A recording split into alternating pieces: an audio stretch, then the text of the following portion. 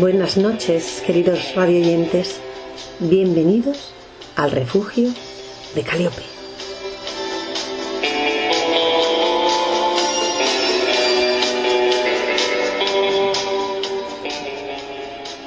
Bienvenidos a las ondas de Donostia, Cultura y Ratia. El Refugio de Caliope.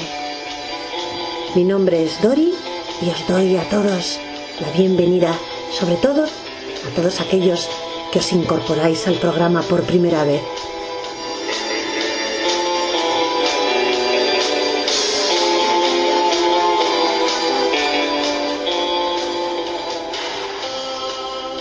Soy una enamorada de la poesía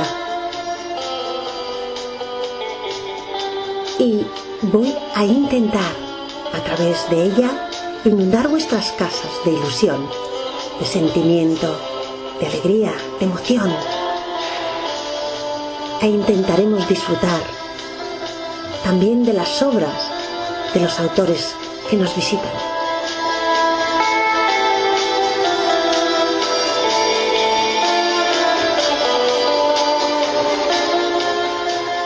La poesía, amigos míos, es una fragancia sutil.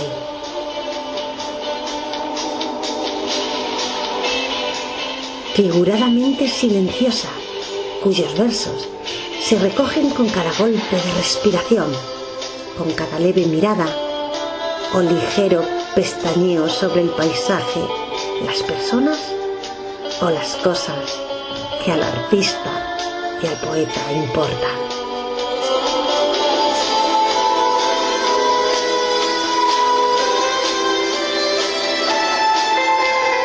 La vida es poesía. Cada uno de los momentos que vivimos se relacionan con nuestros sentimientos y cada uno de ellos dejan huella en nuestra alma.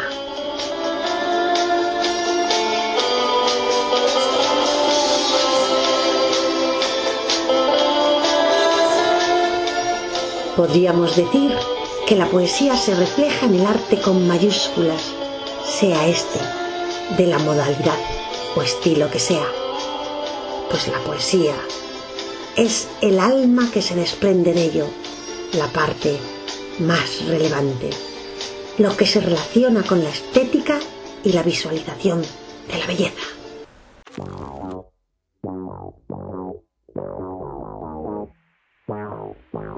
Sueñas con no soñar, que todo te lo voy a dar.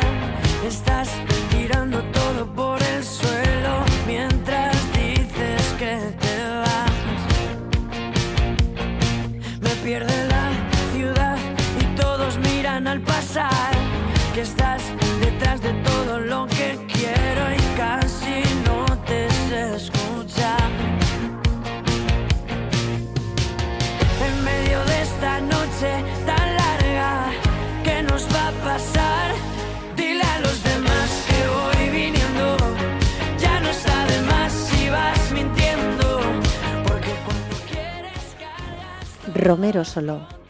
Ser en la vida Romero. Romero solo que cruza siempre por caminos nuevos. Ser en la vida Romero, sin más oficio, sin otro nombre y sin pueblo. Ser en la vida Romero, Romero solo Romero, que no hagan callo las cosas ni en el alma ni en el cuerpo. Pasar por todo, una vez solo y ligero, ligero, siempre ligero. Que no se acostumbre el pie a pisar el mismo suelo, ni el tablado de la farsa, ni la losa de los templos, para que nunca recemos como el sacristán los rezos, ni como el cómico viejo digamos siempre los versos. La mano ociosa es quien tiene más fino el tacto en los dedos, decía el príncipe Hamlet, viendo cómo cavaba una fosa y cantaba al mismo tiempo un sepulturero. No sabiendo los oficios, los haremos con respeto. Para enterrar a los muertos como debemos, cualquiera sirve, cualquiera, menos un sepulturero. Un día todos sabemos hacer justicia, también como el rey hebreo. La hizo Sancho el escudero y el villano Pedro Crespo. Que no hagan callo las cosas ni en el alma ni en el cuerpo. Pasar por todo una vez solo y ligero, ligero, siempre ligero, sensibles a todo viento y bajo todos los cielos. Poetas, nunca cantemos la vida de un mismo pueblo, ni la flor de un solo huerto, que sean todos los pueblos y todos los huertos nuestros.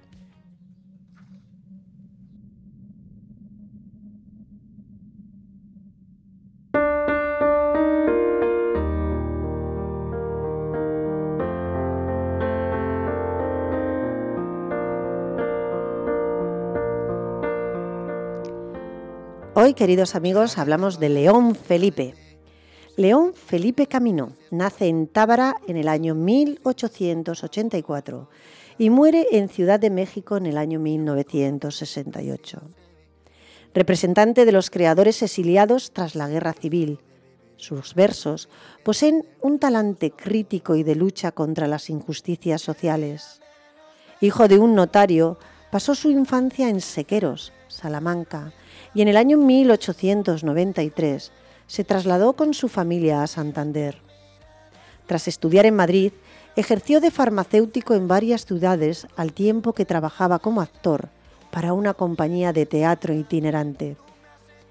Estuvo encarcelado por deudas, administró los hospitales de Guinea y en 1922 viajó a México, donde desempeñó labores de bibliotecario en Veracruz antes de ser agregado cultural de la Embajada Española y profesor de literatura en diversas universidades americanas.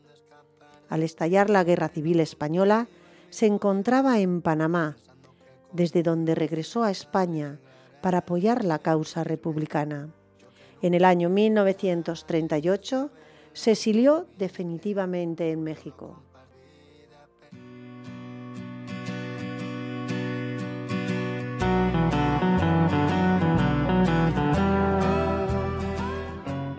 Su vida independiente y bohemia marcó su obra, una poesía que es un canto a la libertad y el reconocimiento de la misma. En las frases de León Felipe hay un encanto muy particular.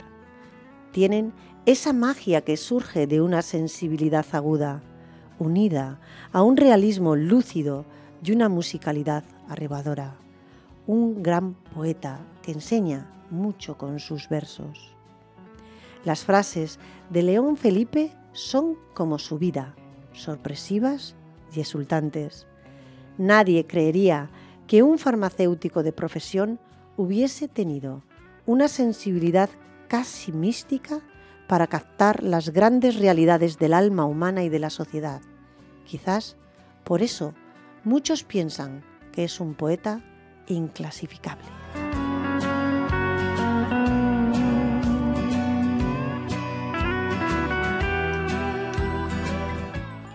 Este famoso escritor español recorrió su patria como cómico itinerante. También pasó algunos años en la cárcel por no haber logrado pagar algunas deudas que lo acechaban. Fue también un viajero incansable que vivió en distintas latitudes. Toda esa amalgama de experiencias hace que las frases de León Felipe tengan una vitalidad inusitada.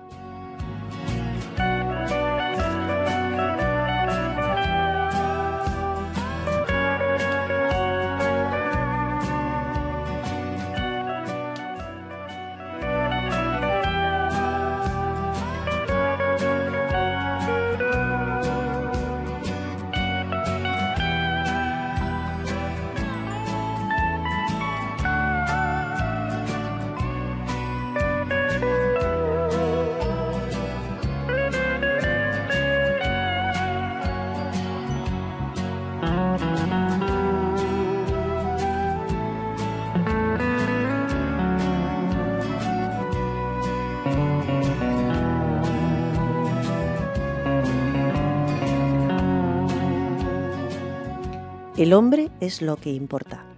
El hombre ahí, desnudo, bajo la noche y frente al misterio, con su tragedia a cuestas, con su verdadera tragedia, con su única tragedia, la que surge, la que se alza cuando preguntamos, cuando gritamos en el viento, ¿quién soy yo?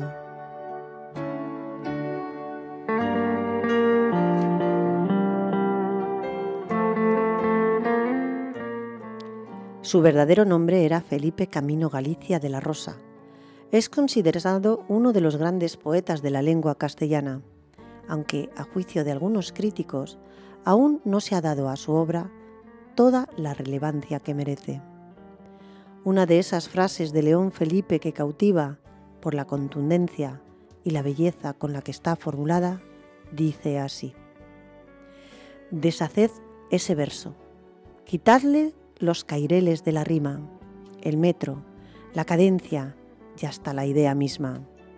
Aventad las palabras, y si después queda algo todavía, eso será la poesía.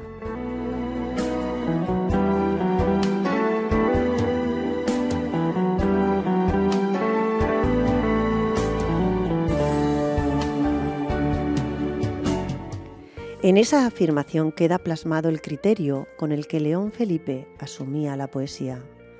Más que un bonito juego de palabras, veía en ella la expresión más genuina de la sensibilidad humana, esa que le da sentido y no la forma que adopte para comunicarse. Uno de los aspectos llamativos en la vida de León Felipe fue su convicción y su pasión por los ideales republicanos en España. Cuando comenzó la Guerra Civil, él estaba en Panamá y de inmediato volvió a su patria para apoyar decididamente la causa republicana. Su visión colectivista del mundo y su reivindicación de la solidaridad en las causas quedan plasmadas en una de sus maravillosas frases. Esta señala: voy con las riendas tensas y refrenando el vuelo, porque no es lo que importa llegar solo ni pronto, sino llegar con todos y a tiempo. A León Felipe se le ha comparado muchas veces con Walt Whitman por el tono didáctico de algunos de sus versos, también por la vitalidad y contundencia con la que ofrece una especie de guía para el buen vivir. Como Whitman, él también reivindicaba la acción y la libertad.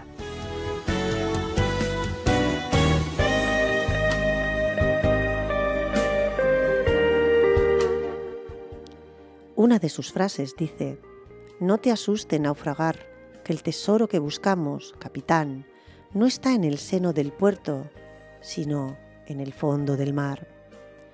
Con esta afirmación llama a no temer el error o el fracaso, incluso cuando son extremos. En otras palabras, para León Felipe, hundirse o tocar fondo es también una manera de encontrar un tesoro, la verdad. Dice León Felipe: ¿qué importa que la estrella esté remota y deshecha la rosa? Aún tendremos el brillo y el aroma. Con este verso nos habla de muchas cosas a la vez. La primera, que la presencia es mucho más que algo físico. Algo o alguien están presentes cuando su efecto y su influencia se perciben, aunque físicamente estén lejos. Asimismo, señala que los frutos, las obras o los efectos de algo son lo que le dan sentido a ese algo. No es la estrella, sino su brillo. No es la rosa, sino su aroma. De este modo, una realidad tiene validez por la proyección o el impacto que alcanza. En las frases de León Felipe hay una magia inexplicable. Ni la cárcel en la que estuvo por 3 años, ni el exilio en el que lo sorprendió la muerte, lograron quitarle esa ternura y esa fortaleza que lo caracterizaban. Su obra es un verdadero deleite para el espíritu.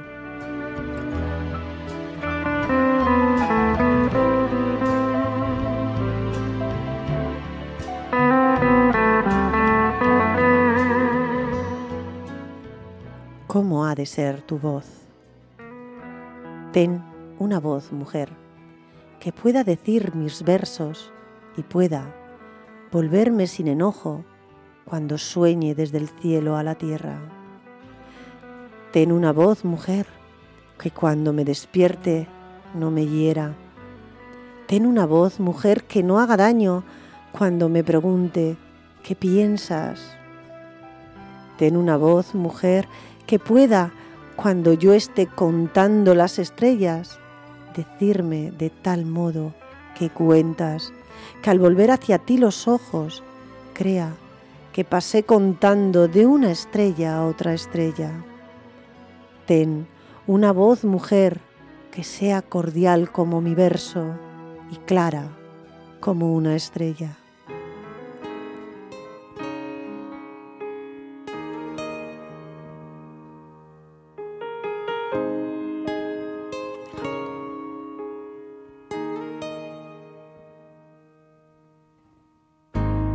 Quiero ser el aire que desnude tus mañanas y morir en cada beso de esos que nos despeinaban. Hoy hablamos con Eva HUÉBRA Montañés, autora de 5 obras publicadas: Retazos, Naya, El vuelo de las meigas y Pinceladas al aire. Una recopilación de poemas, relatos y pinturas en blanco y negro, realizadas también por ella, que lanzó en abril del año 2020. Y no todo fue mentira. Pinceladas al aire es el resultado de una recopilación de pinturas, poemas y relatos. Un pequeño libro emotivo que pretende ser una oda de amor al arte a través de una obra sencilla que busca llegar a todos, porque como dice la autora, la vida sin arte es menos vida. Buenas noches, bienvenida Eva, es un placer tenerte aquí con nosotros. Buenas noches y muchísimas gracias por invitarme, es un placer estar aquí también. Bueno, ¿quién es Eva? Cuéntanos cómo fueron tus comienzos, cuáles fueron tus sueños al comenzar y cómo se han ido poco a poco realizando. Bueno, pues Eva es una persona muy emotiva que necesita expresar aquello que siente. Es verdad que al principio puede ser que la timidez nos haga que no nos mostremos al público, ¿no? Y que lo hagamos para nosotros. Pero bueno, después de escribir retazos, lo di a leer y bueno, pues gustó y me animé a seguir escribiendo, ¿no? Siempre me ha gustado escribir desde pequeña.